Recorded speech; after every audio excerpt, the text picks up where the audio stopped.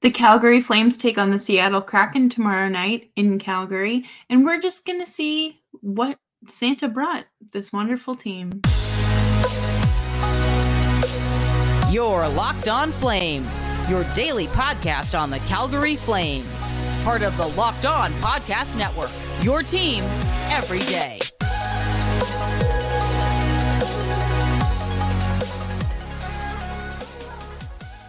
Hello, everyone, and welcome to today's episode of Locked On Flames. As always, I'm your host, Jess Belmosto, and thank you so much for joining me. Today's episode is brought to you by Game Time. Download the Game Time app, create an account, and use code LOCKEDONNHL for $20 off of your first purchase. We are going to be talking about the game against the Kraken, and something's got to give here at some point. And of course, we're going to talk about the last time these teams met, as well as my players to watch for good or bad reasons. But make sure you are subscribed to Locked On Flames wherever you're getting your podcasts, and of course on YouTube as well.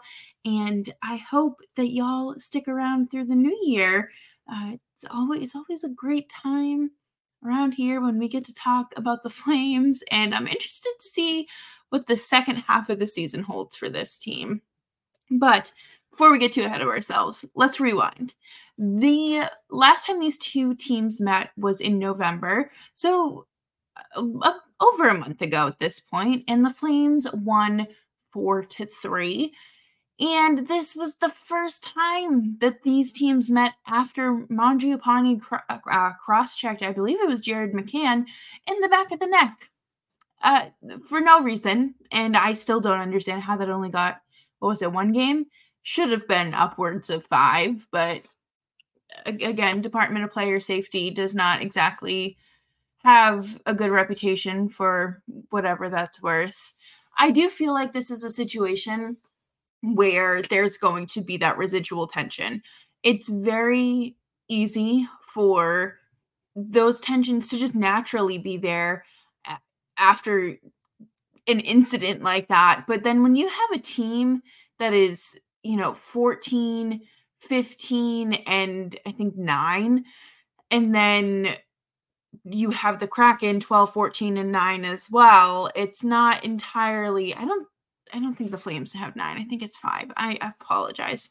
But you have these two teams that are kind of like, respectfully, this is almost a mid-off in the Pacific Division, because Flames are in 5th and the Kraken are in 4th. A lot of people thought the Kraken were going to be so much better than they were. And I'm just going to say that I think the loss of Ryan Donato was significant for them. Ryan Donato is not necessarily having himself a great season in Chicago, but that doesn't mean that's what would have happened in Seattle. I think that he really found a place in Seattle, and I truthfully thought that they were going to keep him around and eventually name him captain. But one of the things for Seattle to watch out for is their defensive breakdowns. It is very similar to the Flames in terms of them just kind of falling apart, and you can watch it just crumble. And I'm very interested to see how that works against the Flames, because the Flames have finally found a way to get through the neutral zone without passing it 52 times before they make it through the neutral zone. And I'm not entirely sure about their goaltending situation either. It looks like Joey Daccord has kind of come in and taken over. I think that this is going to be a game that you can skip if you aren't necessarily interested in watching two middle of the road teams compete on a Wednesday night in the middle or the end of December.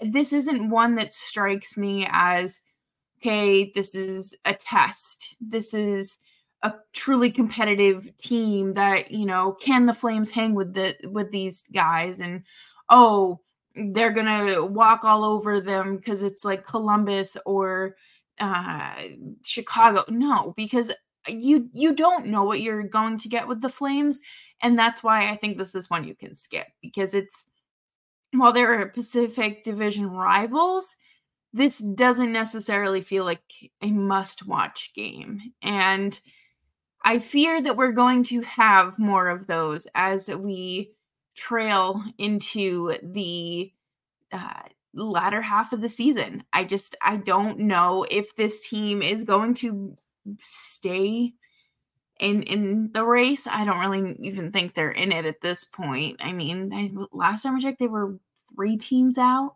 of the wild card, and that's not great. But what is good is the Kraken. In terms of Vince Dunn, he has been leading the team with 28 points, and Jared McCann has 14 goals.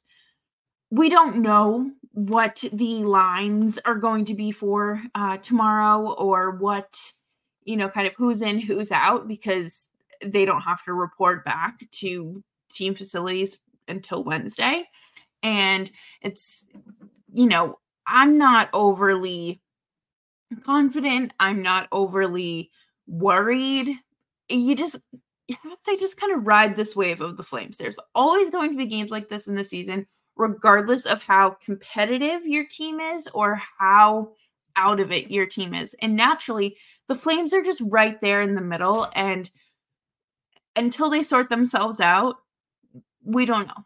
We don't know. And I talked a lot about that on Monday's episode with JJ from the Win Column, because there is no direction. What is the vision? And we talk about that all the time with the Flames, because it doesn't feel like this roster is capable of being a true contender. And it doesn't feel like they're willing to remove some of those Jenga blocks. It doesn't have to fall completely, but to kind of restack things and reshape things. So it's an interesting situation in Calgary, and we're going to obviously keep a close eye on that throughout the rest of the season. And coming up next, we are going to talk about the Flames and what their last 5 games or so have looked like, and who's performing, who's not, and something's got to give. And we'll be talking about that right after the break. But before we do that, I am going to talk to you about one of my favorite apps, and that, of course, would be FanDuel. Get in on all the action at FanDuel.com/locked-on. Right now, new customers get $150 in bonus bets with any winning $5 money line bet. That's $150 if your team wins. If you've been thinking about joining FanDuel, there's no better time to get in on the action. The app is super easy to use, and there's a wide range of betting options, including spreads, player props, over-unders, and more. One of my favorite things about the app is that it's a super user-friendly. The interface is nice, and you can get paid instantly. Who doesn't love that? So visit FanDuel.com/locked-on and kick off the NFL playoffs right around the corner. FanDuel, the official partner of the NFL. And thank you, everyone, for tuning into today's episode of Locked On Flames. Make sure you are subscribed to the show wherever you get your podcasts, and, of course, on YouTube as well. My goal is to hit 500 subscribers by Saturday, which is my birthday. And right now, as I'm recording, it looks like we're about 8 away. So if you want to spread the news, you can absolutely do that. But let's get back to the Flames, okay? They're not just the things I'll be blowing out on my birthday cake. They're something that other teams are going to blow out of the water. No, I'm just kidding. But the Flames are 3-2-0 in their last 5. Okay, not horrible. It's a winning record technically.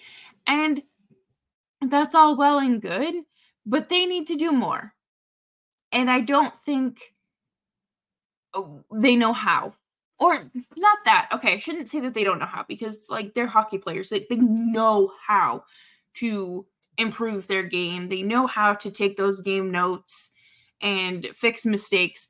But I don't know if this roster has the chemistry or that finishing talent to get it done. And we've talked about why losing is good with a rebuild, but some people don't want to go down that road. And I don't necessarily think you're wrong either way. I think however you decide to root for your hockey team, that is a personal decision. I am here along for the ride. I'm here to talk about this team every single day, regardless if they're rebuilding contenders, trading everyone, firing coaches, hiring general managers, whatever the case may be. But the one thing that we can all agree on here is they have to shoot the puck. They don't have to shoot. They don't have to keep passing. They can just shoot the puck. I know, super cliche. That's the one thing that they have to do.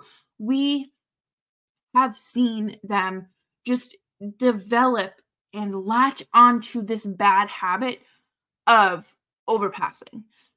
Huberdeau, how many times have we seen him have a nice, clean shot, like wide open net, and he still decides to pass? That is a lack of confidence. That is not a lack of hockey IQ or inability to read the play, but it is a lack of confidence. And I'm not saying that that's the case for every player. Sometimes extra passes just naturally happen because mistakes happen. That is the name of the game. But for the Flames, it just feels as if it has developed into a horrible habit that they need to just break. And I don't know. Is there like a way to play hot potato in hockey? Because that's how, at least when I played softball and baseball, that's how we learned to, get the ball out of our glove quick. You pick it up, toss it. Okay, it's a hot potato. I don't think that it has to be that broken down for these professional athletes, but they need to figure out a way to quite literally just pass the puck enough times and then shoot. I do not believe that this is a lack of skill for the most part. I really think that this comes from within. And there are guys like Sharon Govich, like Noah Hannafin, Rasmus Anderson, Mackenzie Weegar, who aren't afraid to shoot. And do you know who's scoring? Those guys. And obviously Blake Coleman too. But you have to figure out a way to get everyone to shoot the puck. And hopefully Santa dropped down some magic shooting power. Because, oh my God, it is brutal. Like, you can see the extra pass happen, and it's like, it's not going anywhere. It's not going anywhere. And Seattle is not necessarily a team that's going to suffocate you. Like the Panthers and the way the Panthers and the Flames play, even Carolina in some ways, they play a game that's going to suffocate you. They're going to wear you out. They're going to make you tired. Their goal is to just get you too exhausted to compete anymore. Seattle does not play like that. So I don't necessarily think that this is going to be an overly difficult situation, but it's also the Flames. So it's not just them. I think a lot of situations can kind of turn into a mountain when it really just needs to be a molehill. If the puck is on your stick, do not hesitate. Shoot it. Clear lane, shoot it. Even if it's not, shoot it. Could deflect. How many goals went off of Chris Tanev last year? Because players were just shooting. Enough for me to remember it a year later. And we can sit here and discuss ad nauseum about how Jonathan Huberdeau is underperforming and how this needs to happen and that needs to happen. But it's not just him. It isn't just him underperforming. And we're going to talk more about Mangiapane, who I think falls into that category, unfortunately, here when we wrap up the show. But with Seattle being just kind of middle of the pack, especially with their special teams, you have to take advantage and shoot the puck on the power play. Like, their power play is so frustrating because it truly is just them pass, pass, pass. Hold on for a second, wait for a lane to clear, pass. There's generally no shooting from, the dots. There, it's quite literally just someone, usually one of the defensemen, up by the blue line, and then they skate back, or back skate, because the Flames just end up missing entirely and not being able. They don't have a good net front presence really right now on the power play, and I mean they might, but the puck doesn't get anywhere near it for us to truly determine if this is what they need to be doing. And we're going to talk a little bit later in the week about Marc Savard and his approach to the power play and the underperforming of the power play. So we will dive into that a little bit later, I believe on Wednesday. But you can't not shoot the puck. This team has never generated a lot of high danger chances. They typically it's volume. It is all about volume, and it doesn't matter, good or bad. As long as that shot gets on net, it gets on net. Because you never know, you can get lucky. And that's what the Flames need, luck, because they do not have that talent of a shooter or a finisher. There's no Gaudreau. There is no Tkachuk. There is no Pastrnak. There's none of this to help them. And I'm starting to wonder how far away we are from a Huberdeau, Lindy, and Peltz line. For obvious reasons. Do I think the weight of the world should be on a 27-year-old, he's not 27, was he 24, 25-year-old shoulders, who's just coming back from an injury? Like, we don't know where Peltz is at in terms of his recovery and rehab, but like, there has to be something to get Huberdeau going.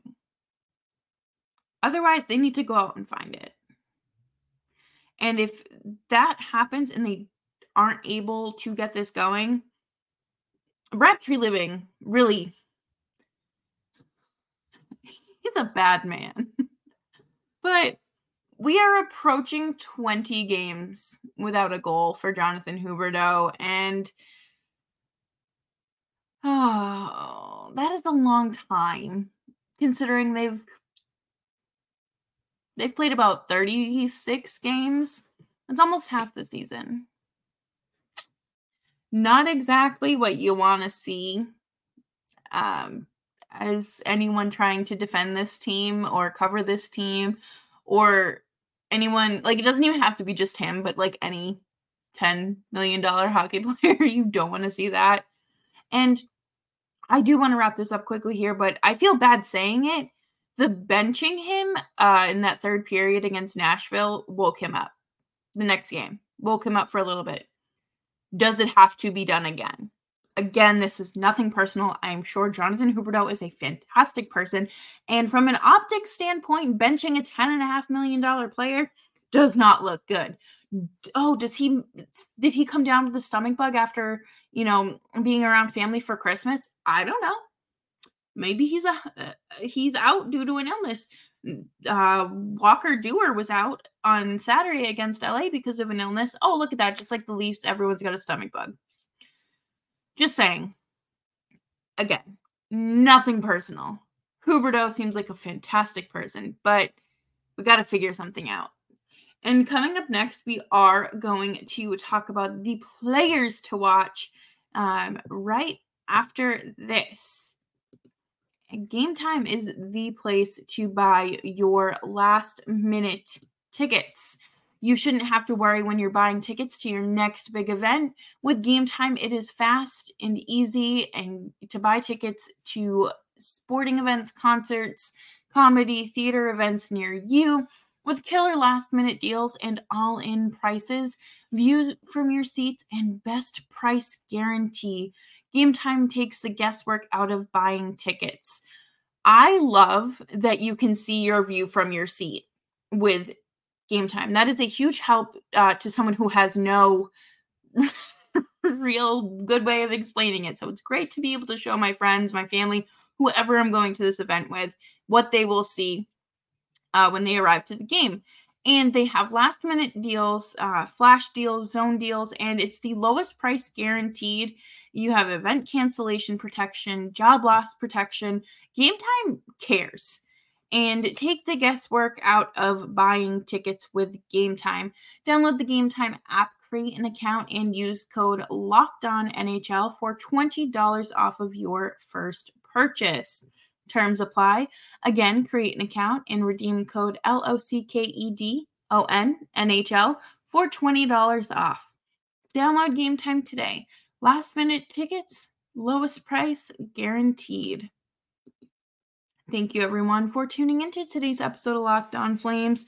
Make sure you're subscribed to the show and of course following me on X at Jess Belmosto. One thing that I've noticed is Mangiapane not playing well. He had a down season last year. Can't fault him for that. He was playing on a mangled shoulder that, you're not going to see a good performance out of when your shoulder is hanging on like a piece of floss. You're not going to get the results you think you are. But he has been seeing less time on ice. In his last 3 games, he has 13 minutes, 11 minutes, and then the game against the Kings, he had 10 minutes and 10 seconds. Whoa! His average time on ice last season was about 16 minutes, and he's still seeing like 15 and a half right now through the season. But if he continues to only get, 10, 11, 12 minutes a night, that's not going to help him. He needs to be up in that higher echelon, playing more minutes. And that's where his game should be, considering he's making just about $6 million. And ahead of the game against Seattle, I'm thinking, we obviously don't know where the lines are going to be, what Huska's approach is going to be, but is Huska going to give him a little bit more leash? I don't know. I don't particularly think so, but I really think he's going to make Mangiapane work. He is going to make him work to get back on that, top 6, middle 6 level, because he hasn't really had to overcome a slump like this before. I think that, like I said, last season, I don't truly count because of how injured he was. Is he injured now and we just don't know? I don't know. But there's a difference in his play, I would say, from when he was injured to now, and I'm not seeing it. Mangiapane just hasn't been challenged like this. He's been like made to work to, earn his spot and stay in the NHL. He has not been made to work and claw his way out of the trenches in some time. And that changes you. You're having to prove yourself, while the guy that was claimed off waivers that had 5 goals in 61 games last year is up in your spot. That doesn't typically sit well with people, I would say, especially those of competitive nature. I want to see him perform more, and I'm interested to see how he does against a team that probably wants his head on a stake. So hopefully he reins it in and isn't out of control doing his best Tom Wilson impression, but we'll see. Blake Coleman is another player that y'all should be paying attention to. He is leading the team right now with 12 goals and 24 points. He has 4 goals in his last 5 games. This is a Blake Coleman that everyone wanted in Calgary and kind of expected in Calgary once he signed in free agency. What was that? 3 years ago? 2 years ago? However many years that was. This is the best play we've seen from him since he's been here, and it is so impressive to be getting this out of a 32-year-old. And he's proud of himself. You know, he's definitely not a player that, like, he has confidence, but Ryan Huska said it best. It's that quiet confidence. He's a humble guy that he'll go out there and grind away and do his job.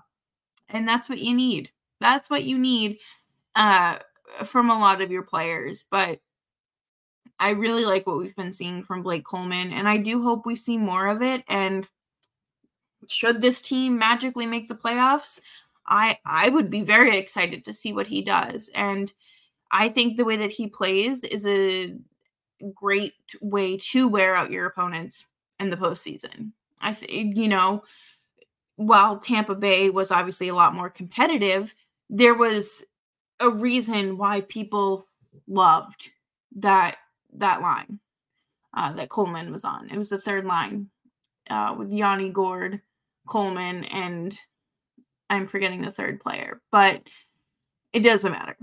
Blake Coleman has been special this season, regardless. And my last player to watch is Noah Hanifin. I need you all to watch him when he is in front of the net, supposed to be, defending. There have probably the last 3 goals he's been on the ice for where he is in like an active defensive role. It's like he's not there. And I get it. There truly are like just some shots you aren't going to be able to stop. But it feels like there is just nothing there. Like there's no thoughts behind those eyes. And that's like in that second. I don't think Noah Hanifin is like a pet person or that's how he is all the time. I feel like there's just a lack of emphasis on the defense, and it's just weird. It's like he's zoning out. And if you watch the game tomorrow and see it, please let me know, because I feel like this isn't the Noah Hanifin that we know and have come to love. Granted, he probably is going to be traded, and he's really not doing himself any favors when he does things like that. But he's not a guy that's going to jump in front of a shot like he's the Secret Service for the president. That's more of a Chris Tanev, Mackenzie Weegar, Anderson thing. Hanifin isn't like that. He'll block a shot if he has to, but he's not going out of his way to do it. But boy, if you could just pretend to be defensive, like your job description says. But that'll do it for today's episode of Locked On Flames. Thank you all so much for tuning in as the Seattle Kraken come to town Wednesday night, and the Markstrom family, congratulations, as Amanda and Jacob and Clark, not Clark didn't get married, but Jacob and Amanda tied the knot up at Banff this weekend at the Castle. So congratulations to them. And it looks like by social media, everyone else had a really good Christmas. So until next time, stay safe, stay hydrated, stay warm, and eat some leftovers.